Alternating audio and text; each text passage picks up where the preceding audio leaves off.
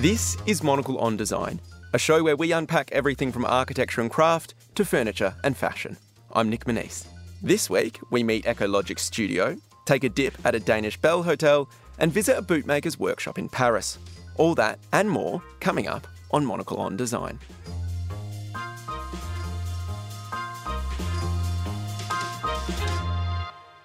We begin today's show at the Building Centre in London, where the Otrivin Air Lab is a current resident.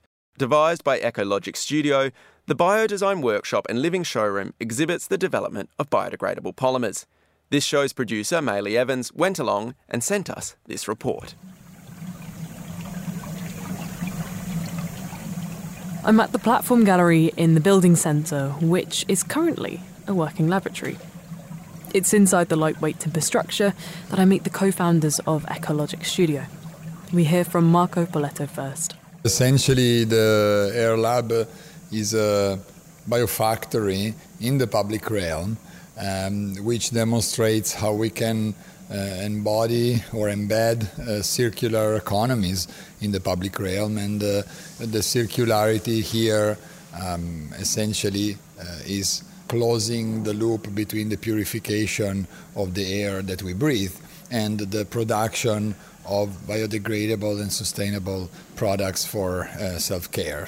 We are trying to demonstrate how we can take care of ourselves while taking care of the planet that we inhabit.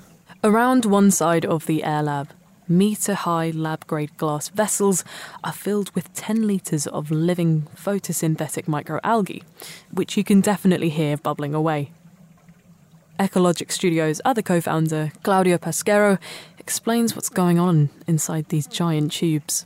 So here we have a set of photobioreactors. These are home or architectural photobioreactors that cultivate multiple species of microalgae.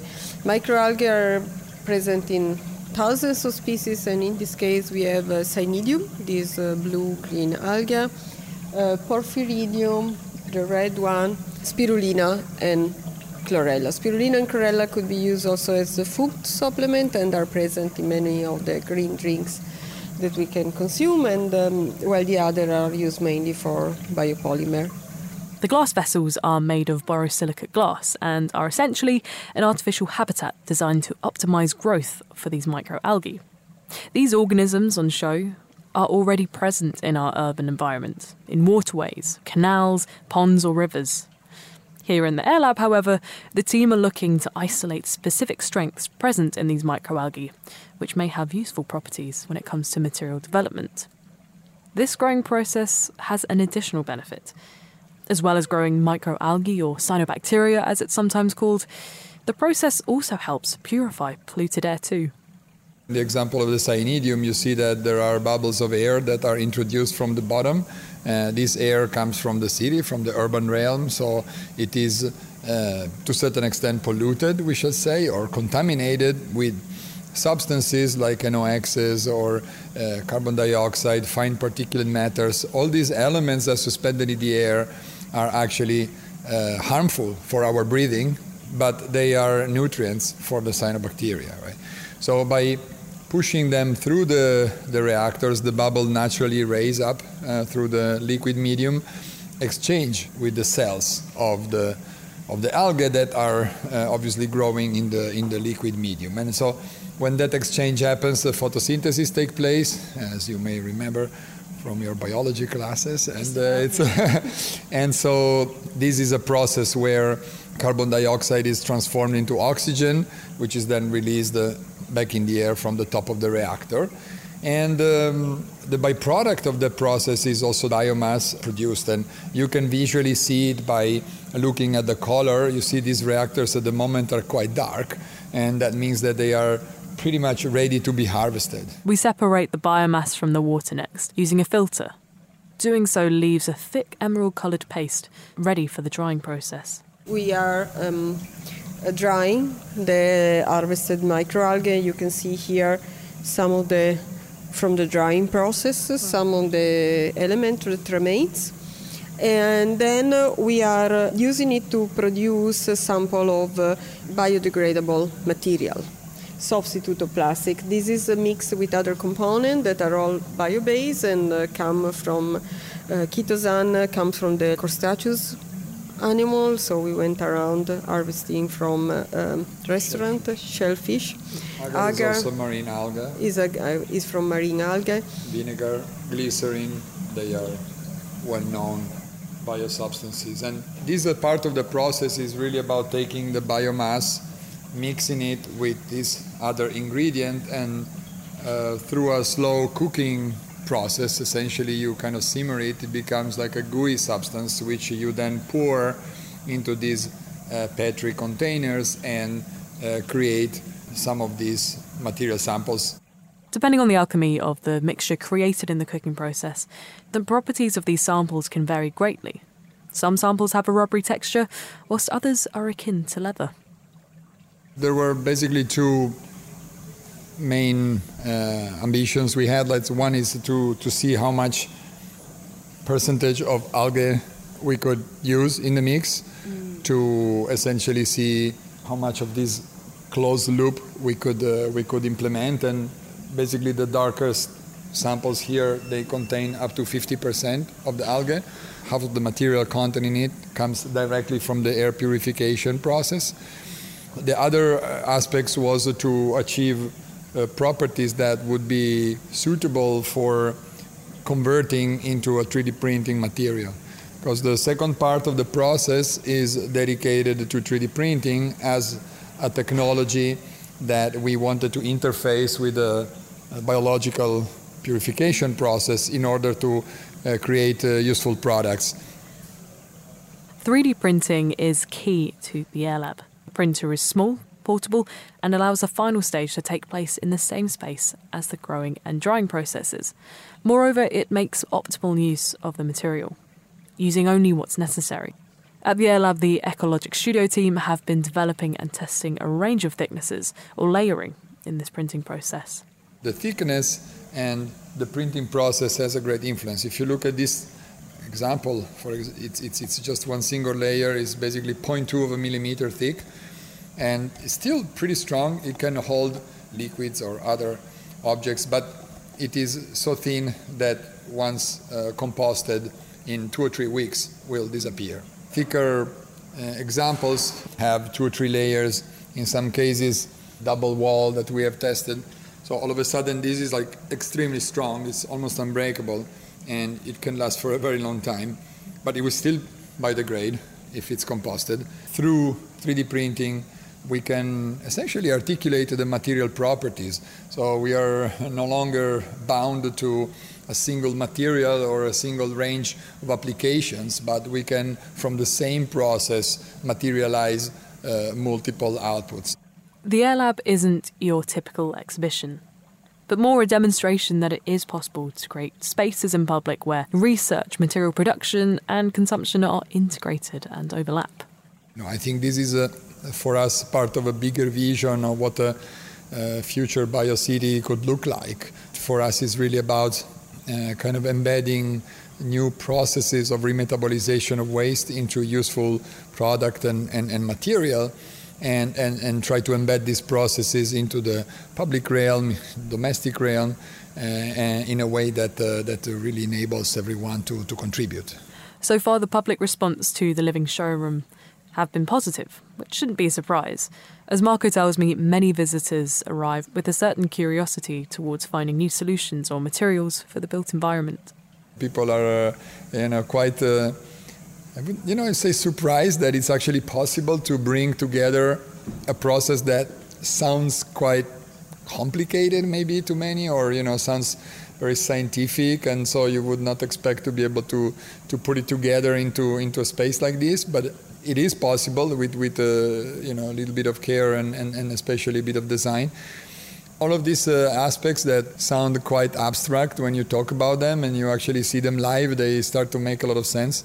And I think that's really ultimately for us the role of the designer or design innovator. It's to bring processes that to most people sound very complicated, difficult, out of reach, and craft them into a space that it's inviting and that people can come and, touch with hand, and then all of a sudden they can imagine their own way of doing these things and can begin to contribute to the process. And that's where the sort of collective intelligence, if you want, of a process like this can take place.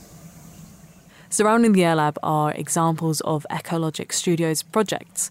Playgrounds have integrated bioreactors and algae that contrast sharply against play equipment. Videos document previous installations built at the scale for adults to interact with. I ask the duo about ideas of play, beauty, pleasure, and why they seem to reoccur in their practice's work. Pleasure, both experiential and visual one, is a key aspect in the work we do, and also in the way we consider design can have an agency in climate change.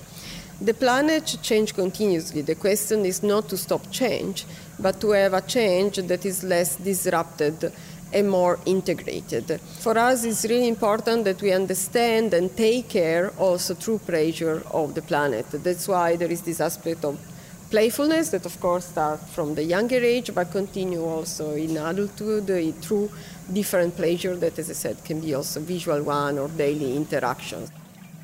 We like to say that beauty is a true measure of ecological intelligence.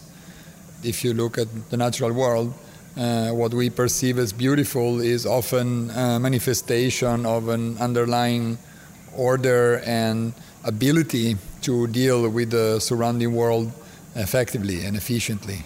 What we're trying to do with our work is to inspire a similar transition, in society and in our technology. And we don't think that technology alone can solve issues that we are facing today. I think it will be necessary for technology to undergo a similar transformation. We think that design and beauty are values that are fundamental to create this emotional connection to processes that we interact with, and therefore also to the planet that surrounds us. And without this emotional connection, there won't be any fundamental transformation. The Ochvin Air Lab is on show at the Building Centre until the 17th of September 2022. For Monocle in London, I'm Maylie Evans.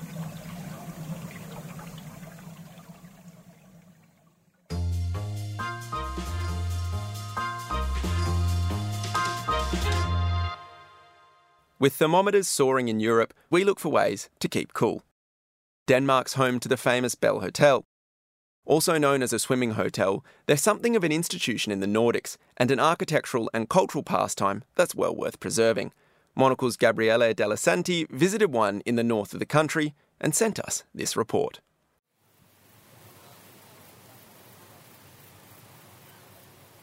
The concept of a Danish Bahotel first emerged in the late 1800s.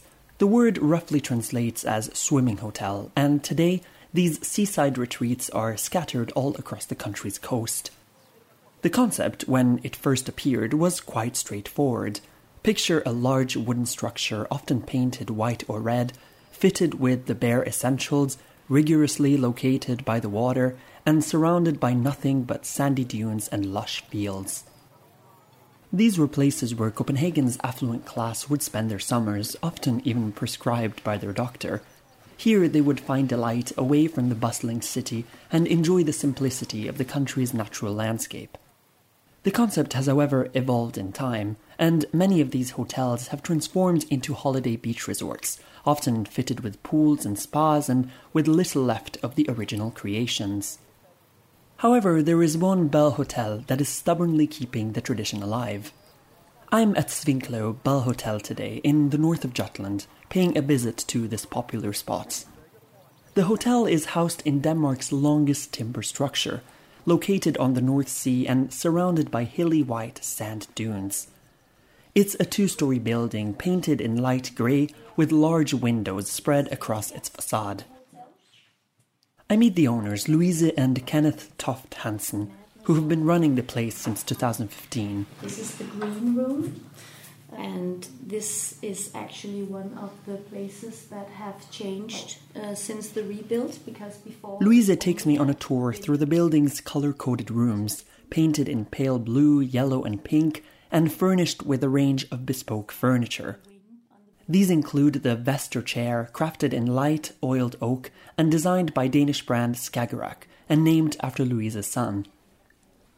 The place is defined by a lively and bustling atmosphere. The guests are busy enjoying a coffee before lunch, where locally sourced fish and freshly baked bread are served alongside a selection of daily desserts. Louise describes the convivial space as one big summer house, the popular cabins where Danes flock to during the sunnier season. The only difference between the two? Here, both food and maintenance are well taken care of. In all the hotel, in the restaurant, in the living rooms, we have this concept of less is more. We only want to have what is necessary. In the bedrooms, there are no minibars, there are no TV. There's, 2 chairs and a small table, and that's actually it. Lovely pictures on the walls and maybe a little carpet. Everything is painted gray. It's wooden floors, it's wooden walls, wooden ceilings. It's like being in a summer house. It was a couple of months after Louise and her husband took over the ownership of the hotel that the structure burned to the ground. The two took the opportunity as a commitment to bringing back and preserving the very essence of the Bell Hotel. When we rebuilt the place, a lot of people were like, okay, now you obviously have to change things because now you can. And we were like, well, no. We really want to preserve the essence and the core value of being just a place where less is more and where you use nature and the ocean and off the grid getaway from the busy everyday. We want to keep things as they were originally, but we of course also want to make the place our own, and we also want to do some changes, but we've kept the original essence and the value of a Bell Hotel being a place where you just spend time breathing, bathing in the sea, and have a conversation.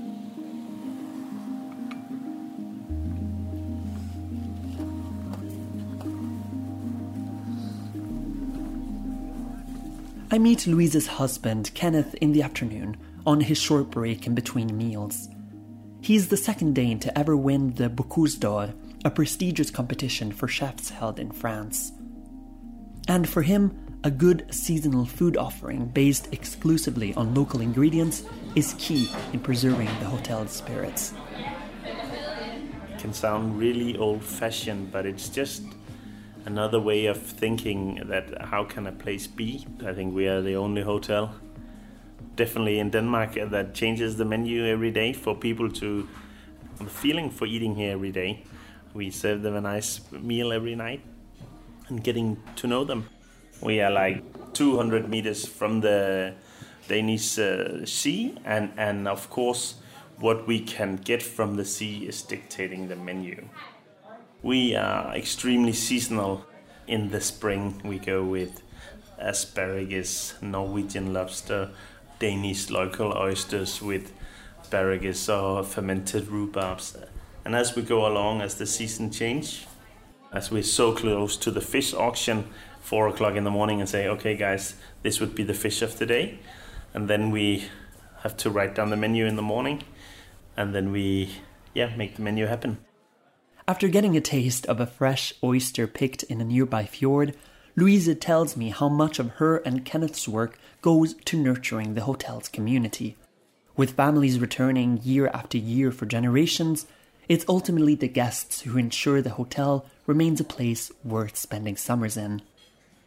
For Kenneth and I, it's important to run this place on a personal level. Our office is right in the entrance. There we can see everyone coming, everyone going. We can, hear what's going on in the hotel, and we want to be there and we want to talk to our guests. So we have quite a personal relationship to a lot of our guests because the same guests come year after year. Some have come in 3 generations. Svinklo is a part of their lives, a mutual summer house. And that's also very exceptional about this place, that it's not just a building. There's so much history in the walls and so many personal relationships that has started here and evolved here. With families returning year after year for generations, it's ultimately the guests who ensure the hotel remains a place worth spending summers in. For Monocle on the North Jutland coast, I'm Gabriele Delisanti.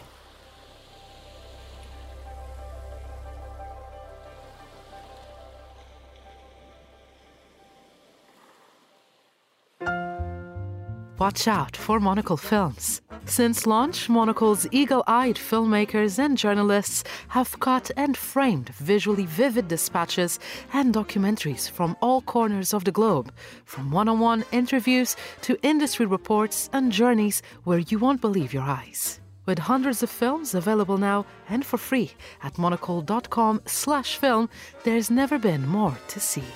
Let's roll.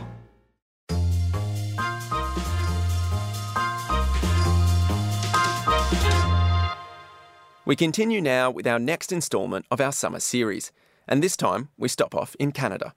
Here, Monocle's Thomas Lewis has been thinking about a generation of motels in Ontario that offer more than just somewhere for passing travellers to rest their weary heads.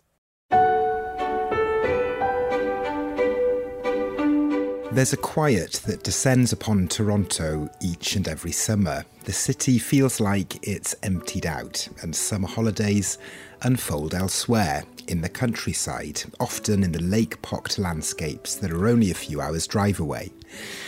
And along those routes, whichever direction you decide to take, you'll likely encounter a familiar architectural silhouette dotted along the way, that of the Highway Motel. But during the past few years, there's been a shift away from the Highway Motel as a solely utilitarian place, somewhere to stop off during a longer journey, or as a base for activities like fishing and hunting, to destinations in their own right. From the Drake Motor Inn in the village of Wellington and the June Motel, a former fisherman's lodge in the town of Picton, both in Prince Edward County, to Penny's Motel in the village of Thornbury, which is famous for its apple cidery and its hanger-sized antiques market, to the latest addition to Southern Ontario's revamped motel offering, Somewhere Inn, an hour or so away from Ottawa, near the village of Calabogie. Southern Ontario's motels, known for their unfussy utility, now in many cases offer another reason this summer to hit the road again and to stay a little longer, rather than just passing through. For Monocle, I'm Thomas Lewis.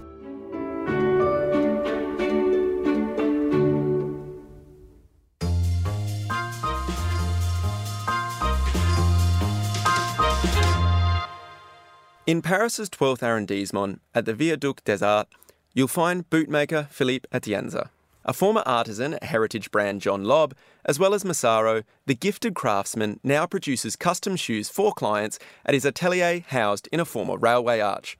We caught up with the bottier to discuss his process and the changes he has witnessed at Viaduc des Arts over the years. We are seated in the area where I receive clients for taking measurement, where my shoe display are. I am Philippe Atienza, a famous bootmaker. Sorry, I'm joking. A bootmaker established in Paris in 2016, and then I was working before to be established on my own name. I was working for John Lobb for 21 years and for Massaro for 10 years. And then I decided to establish under my name in Paris. I was living near this viaduct, and when I was working at John Lobb, my workshop was in the opposite side of the Viaduc des Arts. So every day I was working along the Viaduc des Arts. And from this time I always said I will be here. The mayor of Paris, Jacques Chirac, he was really concerned because in the 12th arrondissement, it was the street for the people who make furniture. The craftsmen from these areas start to leave this area of Paris because it became expensive. So the mayor of Paris decided to buy the arch from the rail company to keep the craft in the city. And the mayor of the city said, maybe we can make more type of craft in this arch. We keep the idea of the arch, but now it's more open to some other craft.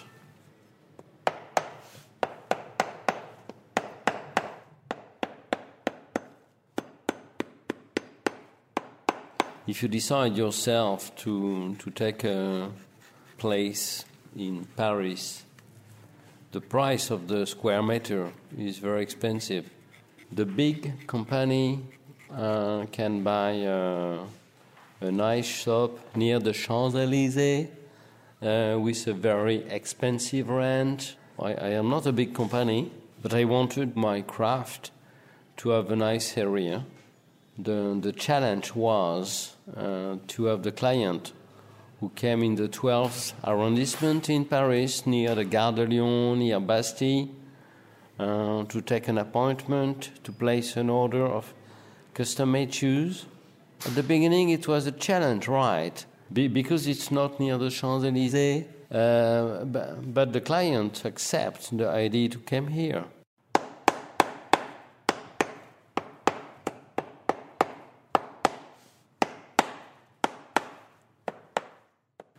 Here, it is support by the city. So you have a very nice place. You can have 200 square meter for the same price as a 50 square meter in some other area. And also the place is just a piece of art. You have the craft with a nice window, a lot of light. So I am here since 7 years already. I am still more confident to choose this area to create my workshop, and happy to be here a bit more every year.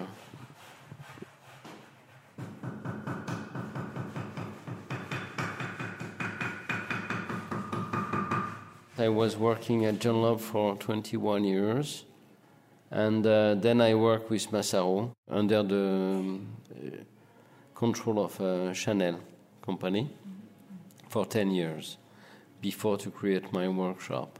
Now I have my signature, but I keep in my mind all my work that I did before.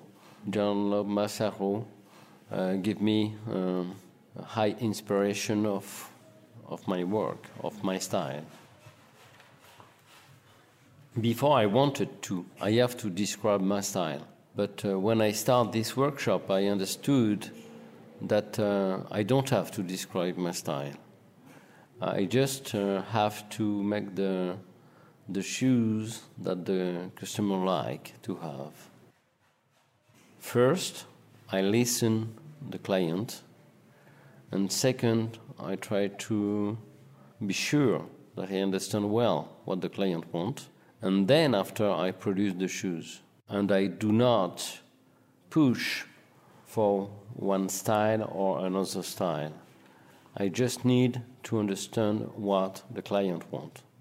I have my style, I have my taste, but I have to respect the taste of the client first.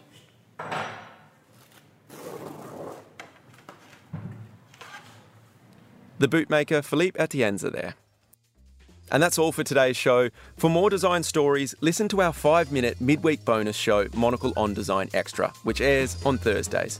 Or, if you prefer print, then pick up a copy of Monocle magazine on all good newsstands now. Today's episode was produced by Maylee Evans. She edited the show with assistance from Adam Heaton. I'm Nick Manise, and you can reach me on nm@monocle.com. Thanks for listening.